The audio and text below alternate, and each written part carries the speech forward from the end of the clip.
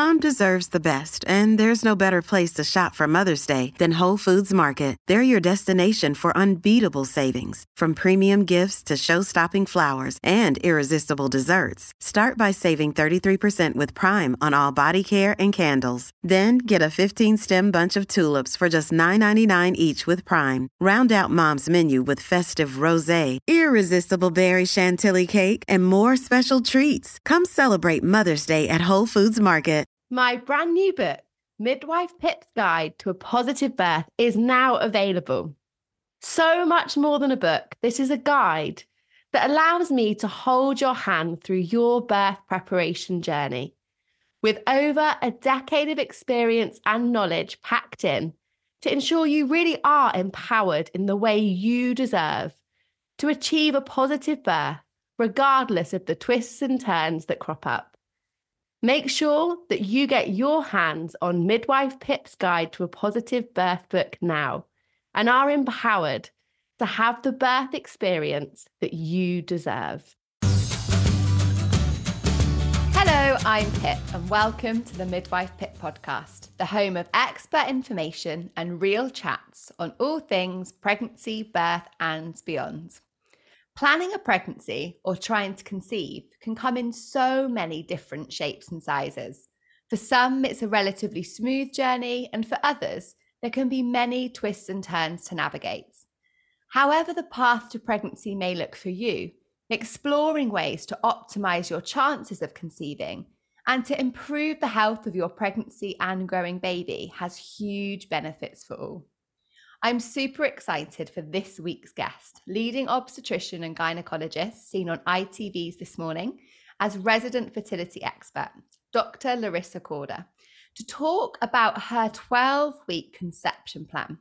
The conception plan is a science-backed, holistic plan to overhaul your health and well-being and to optimize your chances of a successful and healthy pregnancy. And Dr. Larissa has recently published her book, The Conception Plan. So if you're on a trying to conceive journey or planning a baby in your future, make sure you read this expert information. So welcome and thank you so much for joining me today, because I know this morning has been a slightly chaotic one for you. Yeah, to say the least. But as you say, as healthcare professionals, we get used to it, don't we? And we make it happen somehow. So thank goodness I'm here.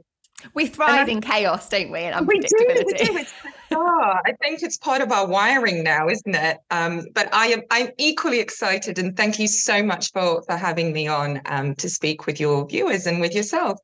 Oh no, I'm delighted. Now, I need to jump straight in with you because I know what everyone listening is thinking, and that is, what led you to develop the conception plan? Because some people may have seen it, because I know you spoke about it on This Morning.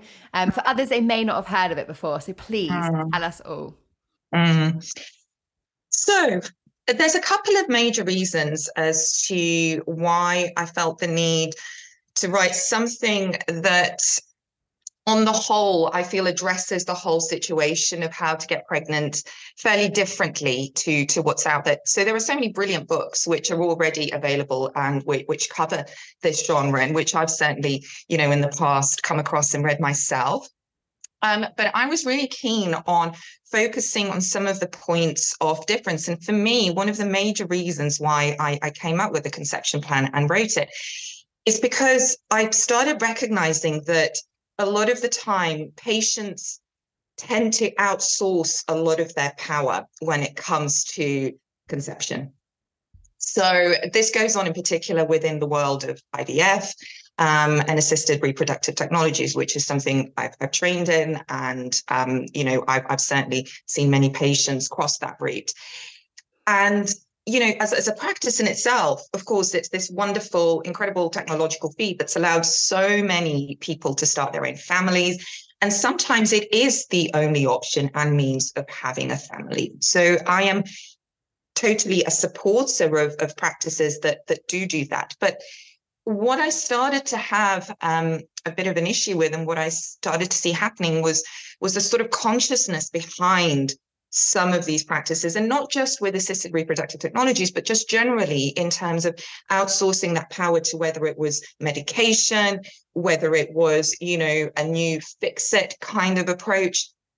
And it didn't really make much sense to me, because every time I'd talk to patients and clients, it became really obvious to me that the answers were sort of within themselves and not necessarily some of these other things. And yes, they could help at a certain point in time, but there were an awful lot of unanswered questions for me. And this whole concept of unexplained infertility, which is probably the most frustrating diagnosis that anyone can get. So, around a third of people get told that apparently there isn't an explanation for why they can't get pregnant. And to me, that's just not only unacceptable, but also nonsensical. Because in my experience, certainly what I've seen with people who may have been diagnosed as that elsewhere, is that when you look hard enough, though the traditional medical techniques might not have identified some of these causes, almost inevitably, there is always a reason. It's just that we haven't necessarily searched for it. And that reason is often, with the patient.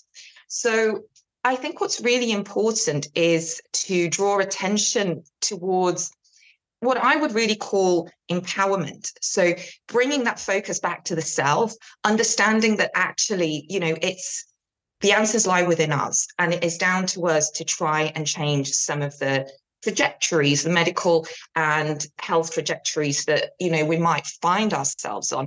And that actually the basis of so much health and disease can be put down to lots of different aspects.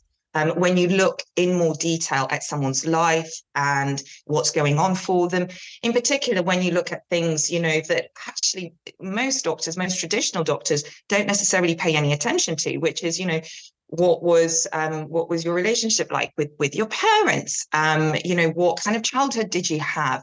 What sort of situations did you go through in life? What level of trauma did you experience as a result of that? Trauma is such a big thing. And that's what draws me onto the second part of why I wrote this book, which is that the traditional allopathic medical approach, and I think you'll probably agree with this as well, Pip, is that, it's very fragmented. And it is all about, it dissociates the mind from the rest of the body. And, it's very rare that we as traditional doctors really ask very much about people's mental health and emotional health. And yet it's so pivotal and it's so crucial when it comes to finding some of those answers that I've just been talking about.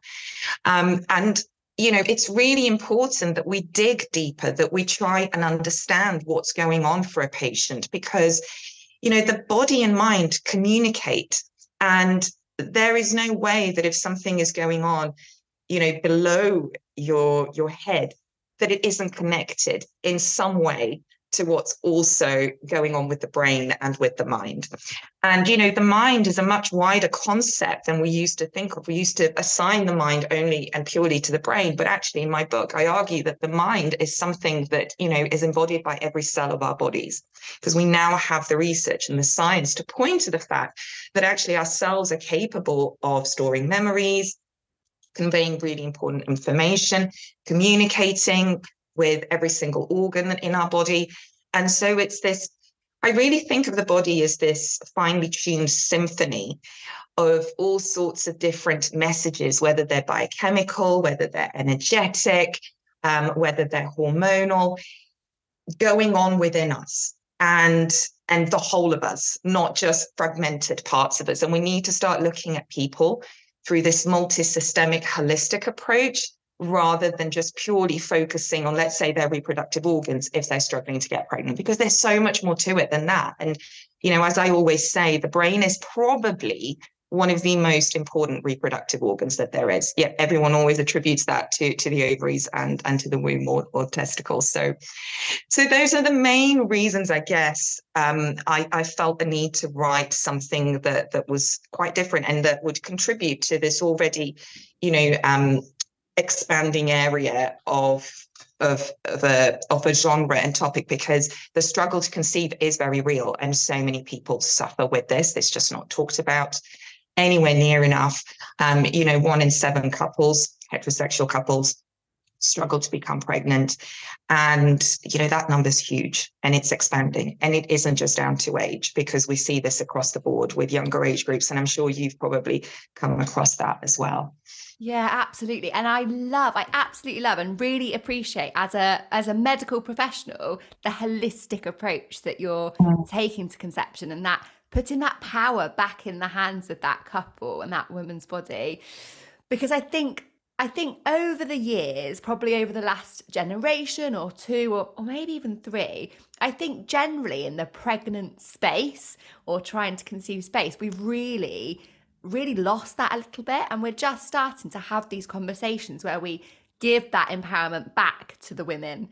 And I love that actually you're stripping that back to before you even got pregnant. So we already start that journey with an empowered person, which then leads so beautifully onto those following steps of their journey through pregnancy, through birth, through the postpartum period. So it really sets you up in that place of kind of capability. And I think as women, we've lost that quite a lot. And like you say, become really reliant on, there must be a problem, therefore fix me with a medical route, and giving that over to a practitioner rather than taking some of that in yourself.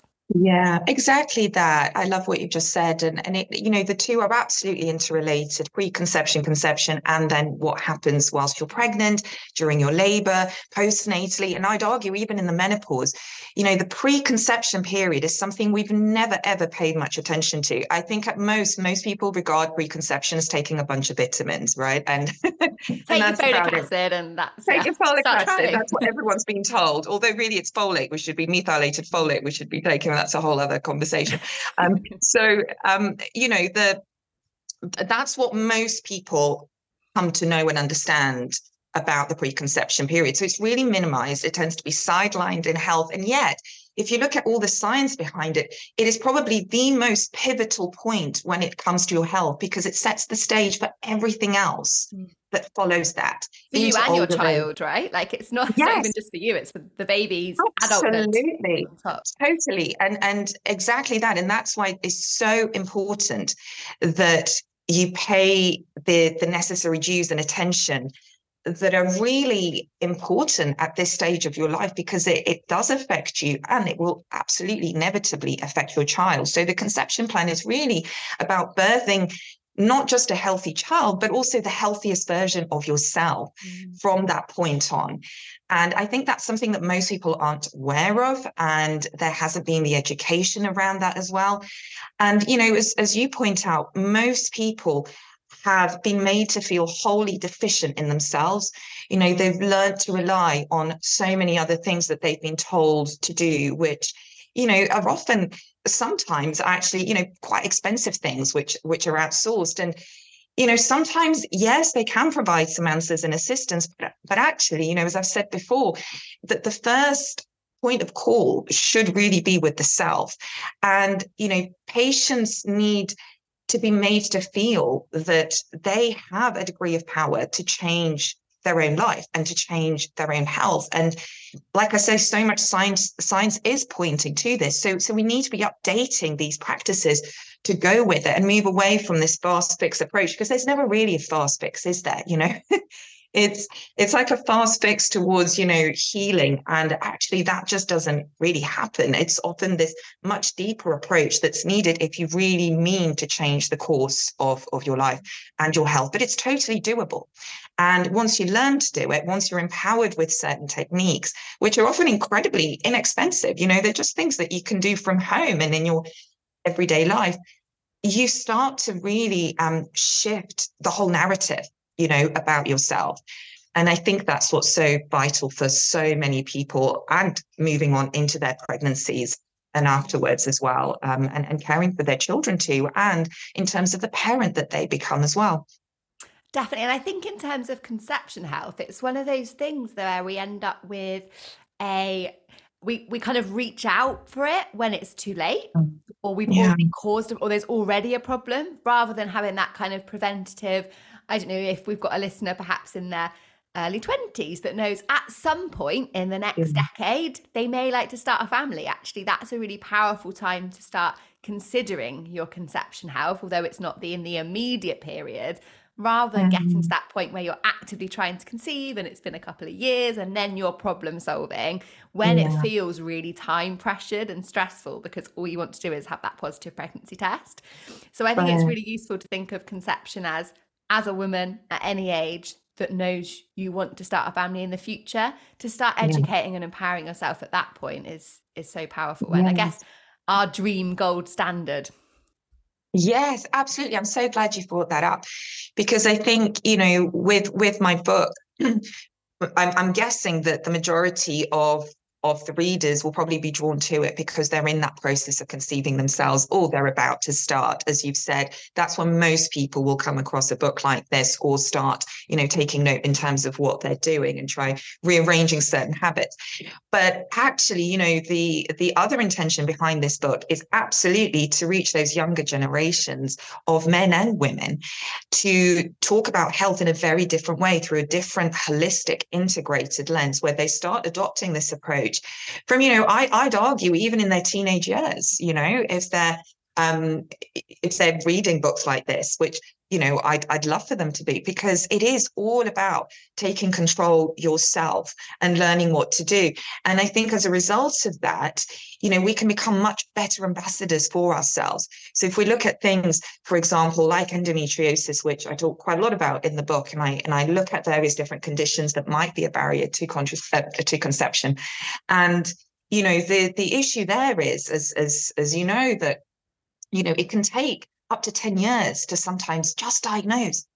And so many women, do either don't get listened to, or that it's made to seem as if it's just in their head and their periods aren't really as painful as they say they are, or some of their symptoms really aren't potentially as bad as they are, or they get put on the pill very early on without that chance to really understand their own bodies and what's going on and the messages that their body is sending to them. So I think we need a very different approach from a younger age so that women are able to advocate for themselves. And actually, this goes for men too, and are able to, say, look, this is not normal for me. And I'm used to what is normal, or this doesn't feel quite right. And I do want this looked at and investigated. And I think if we have that approach, along with better education across, the whole medical field in terms of recognizing some of these symptoms, then, we'd solve an awful lot of issues and existing problems and allow people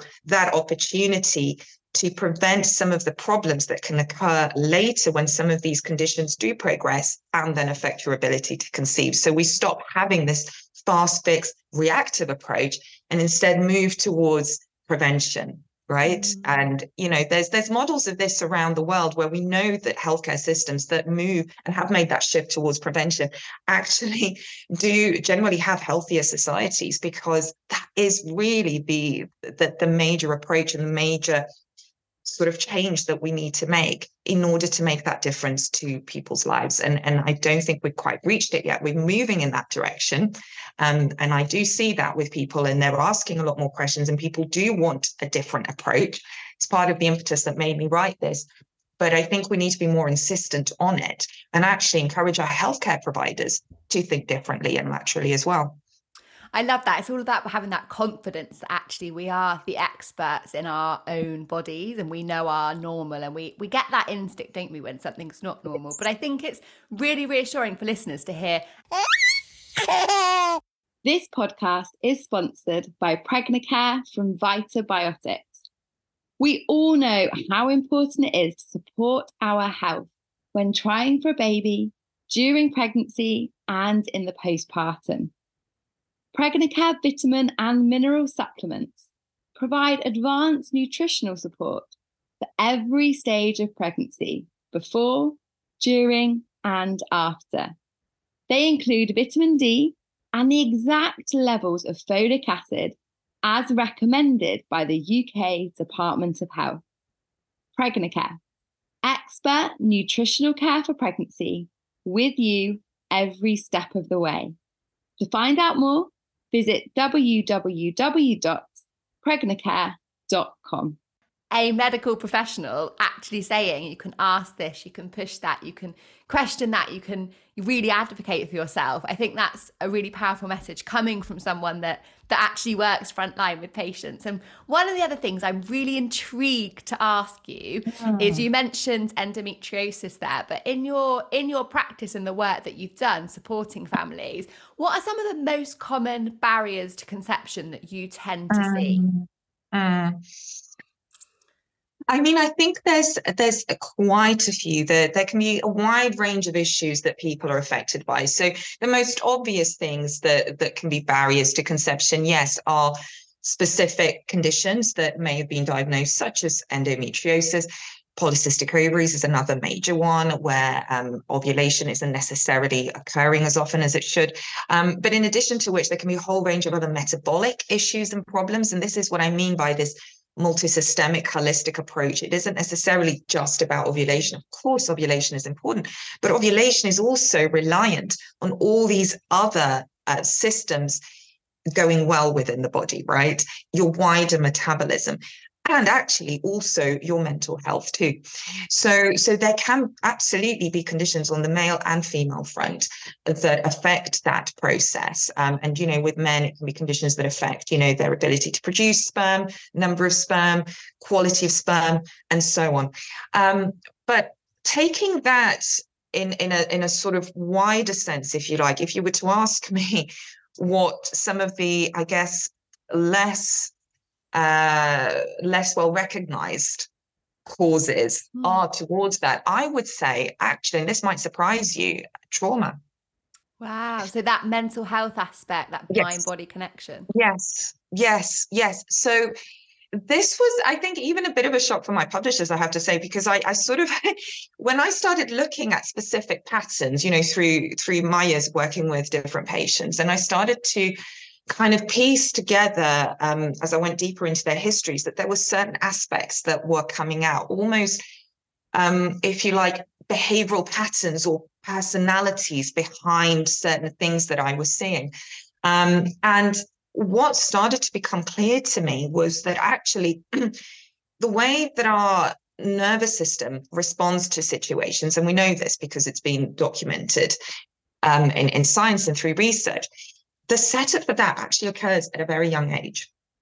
So depending on what's happened to you as a young child and thereafter, and actually going back even further, depending on what was going on in the womb. So whilst your mother was pregnant, what level of stress was she experiencing? What was she exposed to?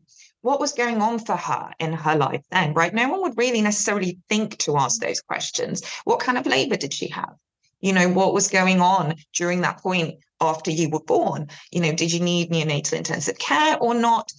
How did your childhood progress? And then your young adult life, all of these things I have found have a crucial impact in terms of how regulated or dysregulated the nervous system becomes. And they leave what I call an epigenetic imprint. So in my book, I talk a lot about epigenetics. And just to explain that briefly, this is a whole new realm of science that is essentially showing us that the control that I'm talking about, which I so strongly believe we have, is actually very real, because all of the things that happen to us in life and that we do in life have the ability to affect gene expression. So whereas we used to think that, you know, our fate was sealed by the genes that we've been dealt, and you know, in some cases, yes, there's a very strong imprint of that. But on the whole, actually, it turns out that 98% of what was called junk DNA is actually really important, because what it's doing is it's controlling the expression of these genes that we've identified and what they're actually doing. So that's really exciting, because it's suggesting, again, that power lies within us and that we can reverse some of those things that we initially thought we were dealt with and completely change the outcome of our health and potentially our whole demise.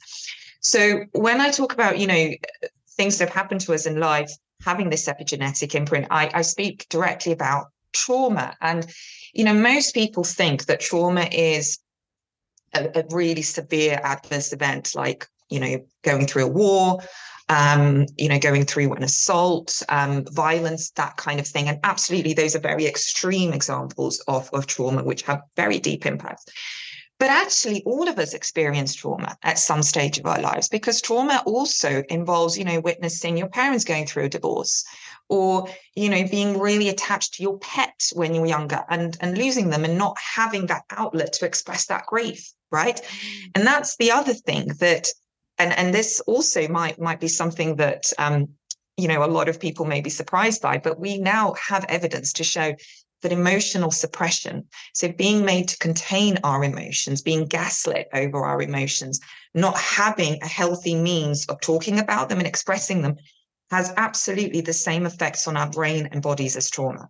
Wow. So emotional suppression is trauma. Now think about how many people are conditioned through their entire life to suppress, right? I mean, I know, and you probably relate to this as a medical professional, that is drilled into you, right? From the start of your training. In so many, aspects, you just have to, you're thought to just shrug it off and get on with it, because otherwise you're showing that you're not coping, or you're weak, right, or you're not capable, right, or not able. So 100%. I think that will impact everybody listening for sure at some point. Right. And I think as a result of that, because we as societies are made to think that we shouldn't express, our emotions, and this very real need all of us has to be able to do something with that.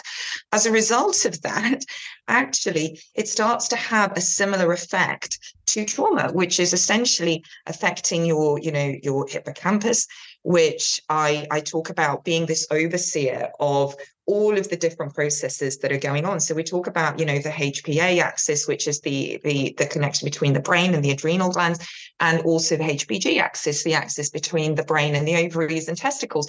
So both of these are connected with the hippocampus.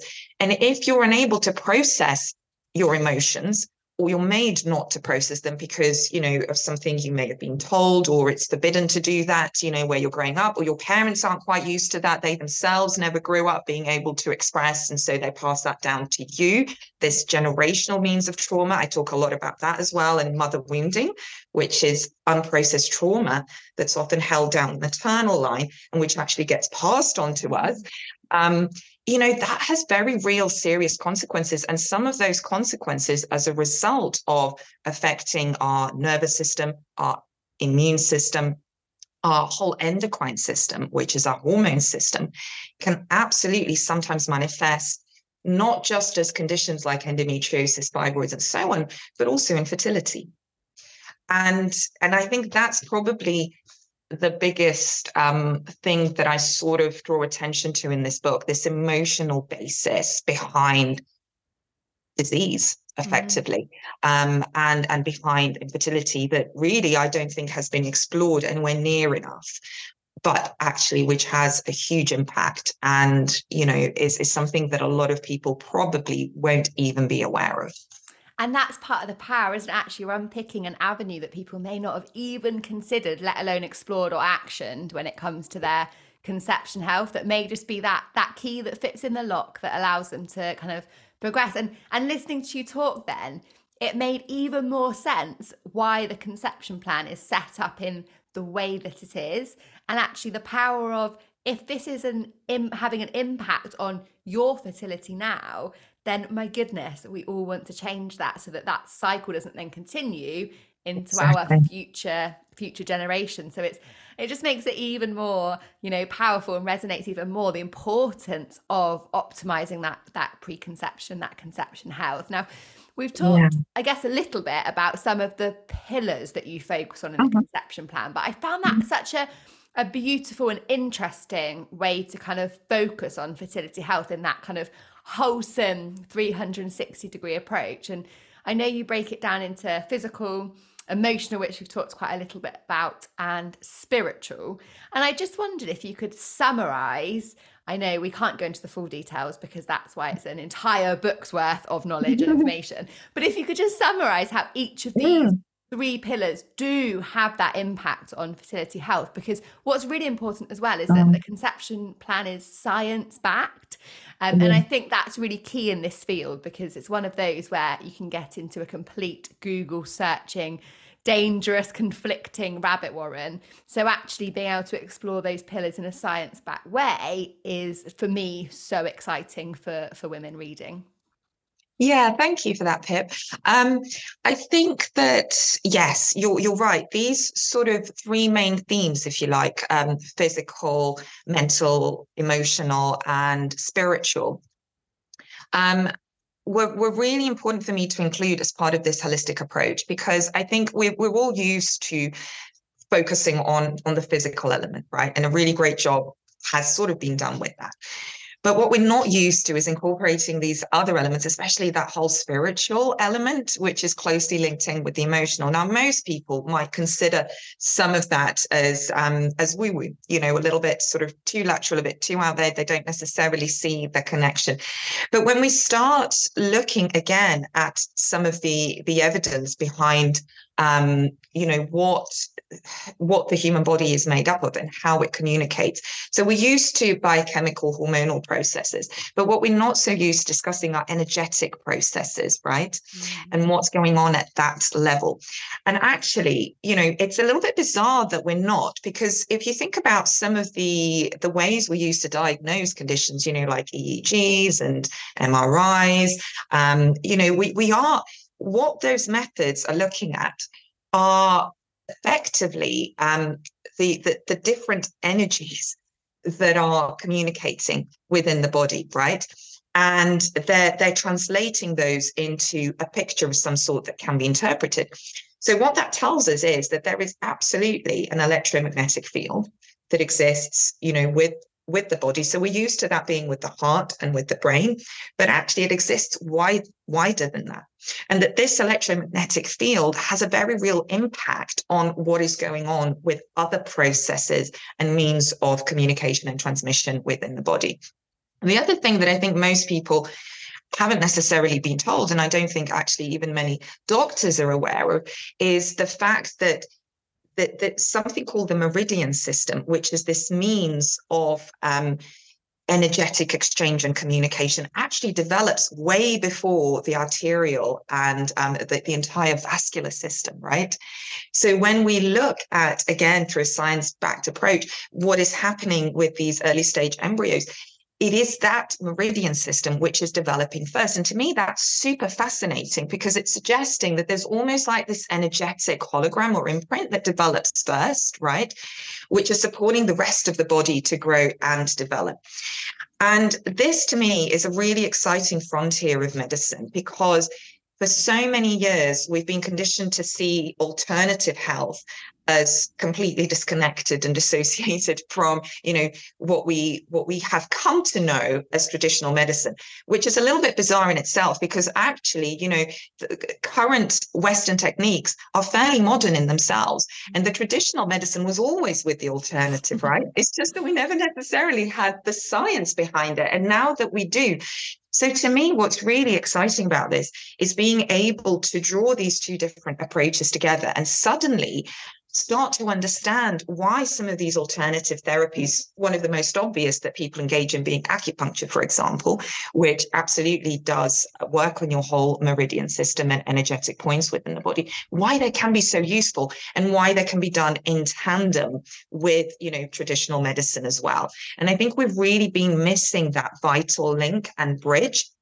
So that's an area that I really, really wanted to address. And in particular, because I'm not sure if you see this as well, but with so many of the patients that I saw in the past, they would say to me, well, you know what, we reached a certain point and then we just thought, what the heck, we're going to try all these other things, and go and see a shaman, go and, engage in whatever it is. Give anything a go and hope. Yeah. Right?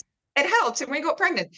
Now, obviously, I'm not saying that was the thing that necessarily made the difference. It's usually a combination approach. But what I am saying is that I do wish that people would engage in some of those practices and take them seriously earlier on, because they absolutely support all of the other physical elements too. So I do talk a lot about that and extensively in the book.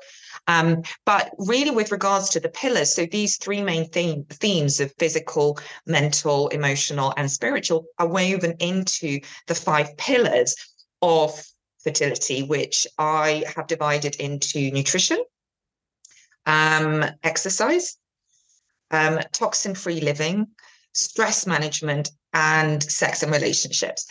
And that's because, again, when I was kind of piecing together all these different things that I was using in the past to help people to become pregnant, I just found that actually so many of those individual elements seem to fit one of those categories, and that all of these pillars are super important when it comes to wanting to become pregnant, but also I'd argue and say your wider health generally, just being right? healthier, 100%. Yeah. Right, And that's where right. it's so great that actually by following something like the conception plan, as opposed to trialing actual medication, is you haven't got any side effects to worry about. Like, it's all very Mm. positive. The side effects are great, healthy outcomes for you as a human being. And I guess it's that almost changing the way that we look after ourselves for life. You know, it's a like that lifelong learning approach about our health that is great for conception, and as we said, for your health, your child's health, but actually is just a better way of being and respecting our bodies too.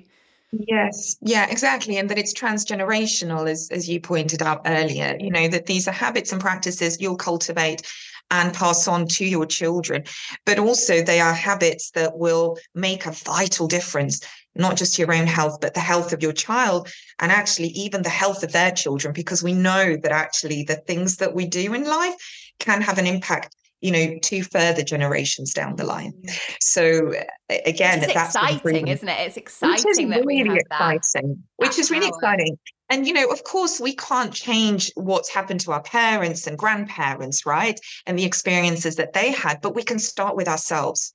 We can start by being curious about what's coming up for us and wanting to engage in that sort of deeper level of healing, in order to change the outcome for all of the other generations that are going to come afterwards, who aren't necessarily then going to have to undo some of the stuff that we didn't really see ourselves. Oh, I love that power of really opening our eyes up to what we can do. It's just, yeah, I find it so exciting. Now, can we just Mhm. touch on men? Because Yes. in a heterosexual relationship, it takes two, right? Yeah. So where do men fit into this? Is their role Mhm. equal to women in terms of matching Mm. those kind of pillars and themes? Yes, 100%. So, you know, the book is designed to be followed by men, and there's actually a whole chapter for men there as well, which looks at particular conditions that might affect them, and then the whole approach to male fertility. And, you know, I'm so glad you've asked that question, because I think so often men do tend to get sidelined. They completely Yeah. do. You know, they're mainly seen as sperm donors in the whole process. And I think as a result, that has a really big impact on their mental health as well, and the consciousness that they engage with when it comes to this. But of course, they're a crucial part of the process, you know, in a heterosexual relationship. And I think that it's really, really important that men do take this as seriously as women. And quite often, what I will bizarrely sometimes find is that, you know, women will say to me, well, can I just come to the appointment, you know, the initial appointment? And you know, my husband or my partner is just a bit too busy, or, you know, I'm not quite sure that they're going to like be fully on board. And I will just stand there and go, absolutely not. You know, the two of you must come together and must show that same level of commitment. And I actually think that's a really positive thing, because when men learn that they are just as important, and that actually, you know, what we talk about being the case for women here in terms of their health absolutely applies to men as well, that they've got, you know, some deep inner work and healing to do too, and to address, then I think it just engages them on a whole other level, right? And I think that also having that approach where men are seen as equals, it also means that, you know, the man and the woman can support one another in this process and can be there for each other, because it can be a really tough and long and winding road. And, you know, it cannot just be that the responsibilities fall on one person. That really has to be shared. And I think that, you know, men suffer so much themselves, because what I also see a lot is that we spoke about emotional suppression and repression, and actually that's something that affects a lot of men, A because lot they of men, yeah. right, they've really been conditioned to think that you can't open up about your emotions. I've had so many men say to me that they find it very difficult to open up to their partner because they don't want to burden them. They know that they're going through a difficult time themselves. And the last thing they want is to add to their burden. And they see themselves as protectors. They see themselves, as needing to be totally invincible. And that has consequences. Because first of all, can you imagine the mental burden of carrying that, right? And being there for your partner as well as for yourself, but actually feeling that you aren't necessarily, you don't have the permission necessarily to talk about what's affecting you. That's huge. And I think the fact that there are thankfully more male-led social media groups which are growing, there's recognition being thrown on this. I think that's really, really important that men do have that same outlet to be able to discuss their own issues, to be able to move away from that really toxic narrative of, we don't discuss our feelings because it makes us weak. That's just a whole load of rubbish. And actually something that's been patriarchally conditioned and passed down through the generations, but has not served as well and has actually led to many, many problems for people, including their health.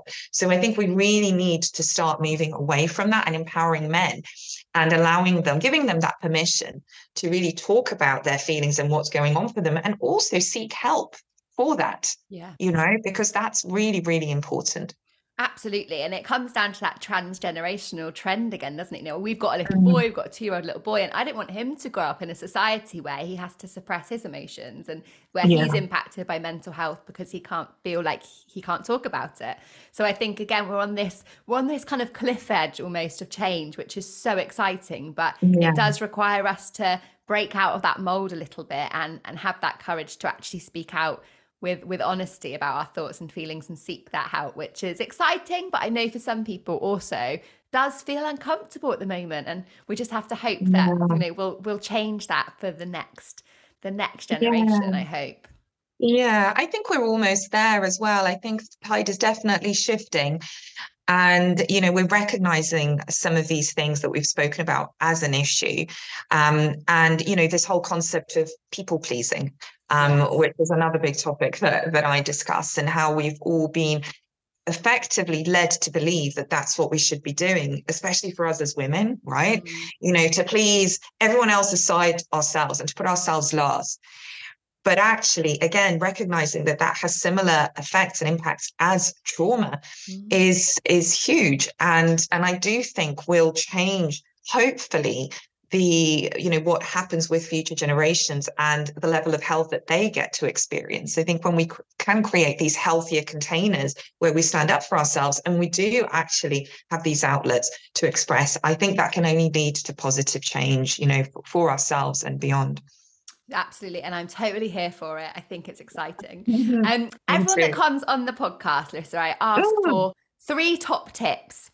And I don't know how you're going to condense it into 3 because I know that your book is full of top tips. But if you could try to give us 3 to finish us off. So can I be really honest with you that actually this is a pet hate question of mine? Because I always get asked this, right? And I think, so much of what we see out there on TikTok and so on is about, top tips condensed down. And I totally understand why people want that. But the reason I say it's a pet hate question of mine is because it's so hard to condense all of this into top tips. And also, so much of my work is about moving away from that whole narrative of fast fix approaches.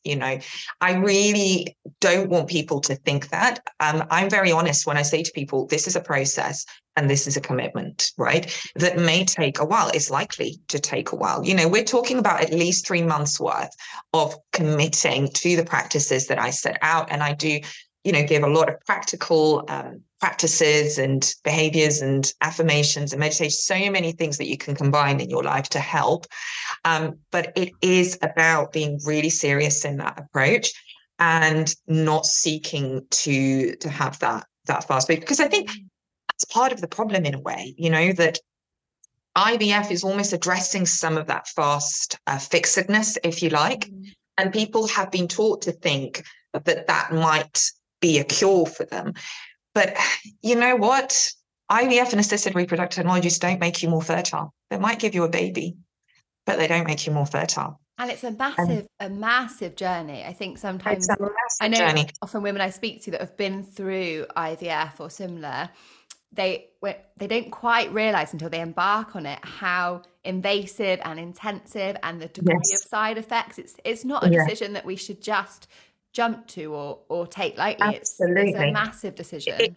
absolutely, and it needs far more counselling than currently happens. And I think that most people, quite honestly, aren't necessarily equipped to handle some of the things that can go on and occur. And some of these things actually happen later down the line after you've had your child. So I think again, it's about going back to when we started the interview, changing that consciousness and approach. You know, IVF in itself is a wonderful set of is a wonderful technique that we can use to help so many. But what we've got to do is make sure that we're using it for the right reasons, and that actually all of the work that needs to be done does take place before that and is done in tandem with IVF. So I do absolutely say the conception plan isn't just for those who want to conceive naturally. Absolutely not. Even if you are having, IVF, IUI, whatever it might be, that book is definitely for you, because you should be using it whilst also having the treatment that you are. It should all be done in tandem. So I guess, because I'm going to try really hard to answer your question. But I mean, it sounds like one of those tips is to be in it for the long haul, to stop looking for Yes. those. We've been Yeah. conditioned to look for quick fixes, haven't we? Yeah. Yeah. 6-week fat loss, all this rubbish that we see everywhere. Yeah. It's all fast, fast, fast, isn't it? Yes, it is. And I'm going to go completely out of vogue here, but, I stand by it that, yes, absolutely. Be in it for the long haul, be in it for the right reasons, be in it prepared to commit and to go through a process. And I think, one of the best things that we can really do is to get really curious ourselves about what might be going on. Because I think, especially for women, they have such a pronounced degree of intuition. I mean, you I'm sure see that when it comes to labor and All pregnancy, the right? time. Yeah, absolutely. It's so pronounced. And yet again, we're sort of trained and cultured to ignore it. And I would say one other top tip would be absolutely to listen to those hunches, to listen to your intuition, to get really curious about the subconscious, right? And what might be going on there, and to engage in a level of healing with that. So whether that is through a counselor, whether that is through an energetic healer, whether that is through exploring lots of other modalities, but getting really curious about what's being held within your nervous system. Right. And so much of the time when I ask this question to people directly about, stress and how much stress they're handling and how much stress they maybe have gone through, it will shock you how many people say they're fine, right? Or that actually it's all great. Every single time when I start to sort of deconstruct what's been happening to them, I am left in utter awe, right? At how they have been conditioned to think that's all fine. Because it's not. Like, there's an awful lot of stuff that they've had to deal with, trauma in particular, and that's just never really been addressed because of this sense of just needing to get on with it, and our society is pushing us to just kind of get on with it, sweep it under the carpet, and you've got a job to do, whether that's a professional job or whether that's being a mother, a sister, a carer, whatever it might be. There's this sense of sucking it up, right? Yeah. And actually that, I think, is something that we really have to start saying no to, and have to start getting inquisitive about with regards to, well, where's that come from, and is that really authentic and aligned with who I am, and how is that leaving me feeling, and have I really addressed all of those things that have happened to me in my life, or am I just kind of projecting them into various other aspects of my life and my health as well? So I'd say those are probably some of the main things. But also, in amongst that, to learn to be kind and compassionate with yourself. That's beautiful. That's a Uh, message we really need to shout from the rooftops, I think, more and more in society, yeah, isn't it? yes, it really, really is. It's so important, because so many of us beat ourselves up about doing this and doing that, and have I got it right? I had to talk about this in the book. I once had a patient who blamed herself because she drank a green smoothie, right? And that she thought she might have had too many of those, that led to some of the consequences. So women constantly blame themselves, whatever it is that they're doing. they're so hard on themselves. And I'm testament to that too. I think there isn't a single one of us that hasn't done that. Mm. And I think we again need to move away from that and actually take stock of what we have done, what we are capable of, the difference we make to people's lives. And really move into that place of self-love, which is, it sounds really cornyish, but actually it's so important, because it's only through learning to honor ourselves, our own needs, our own need to express, our own need to be, our own need to be true to who we are, that we get to engage with ourselves and our health on a whole other level. And that is really what creates that change in our behavior and in the way that we are. And, it makes a huge difference to our lives and the relationships that we seek, and most of all, the relationship we have with ourselves.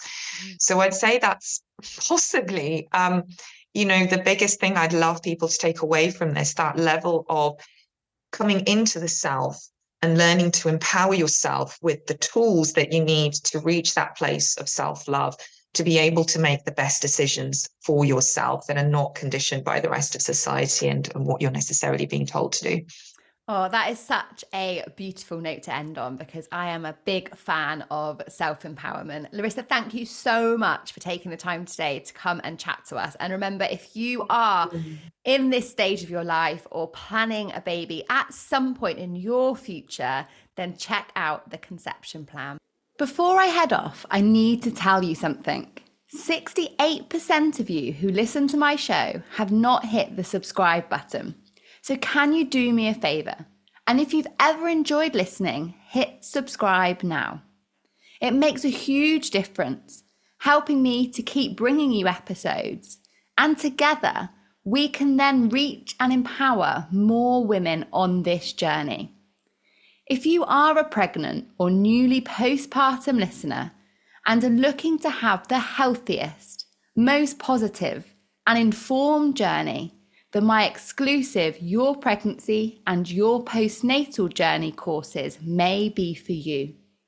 I work with a select number of women in a bespoke way, with unlimited access to me and my expert team for the most transformative level of support at this important time in your life.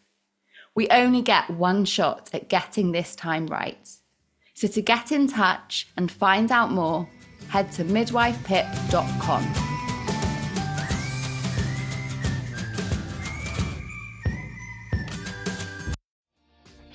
Hi, my name is Kay Adams, and to be honest, I'm not so good with the ageing process, so I enlisted my old chum, the filter-free Cara McKenzie, to advise. Could you imagine being a porn star? The room would need to be really hot for me to strip off. To be honest, she's not much help, but she is rather amusing.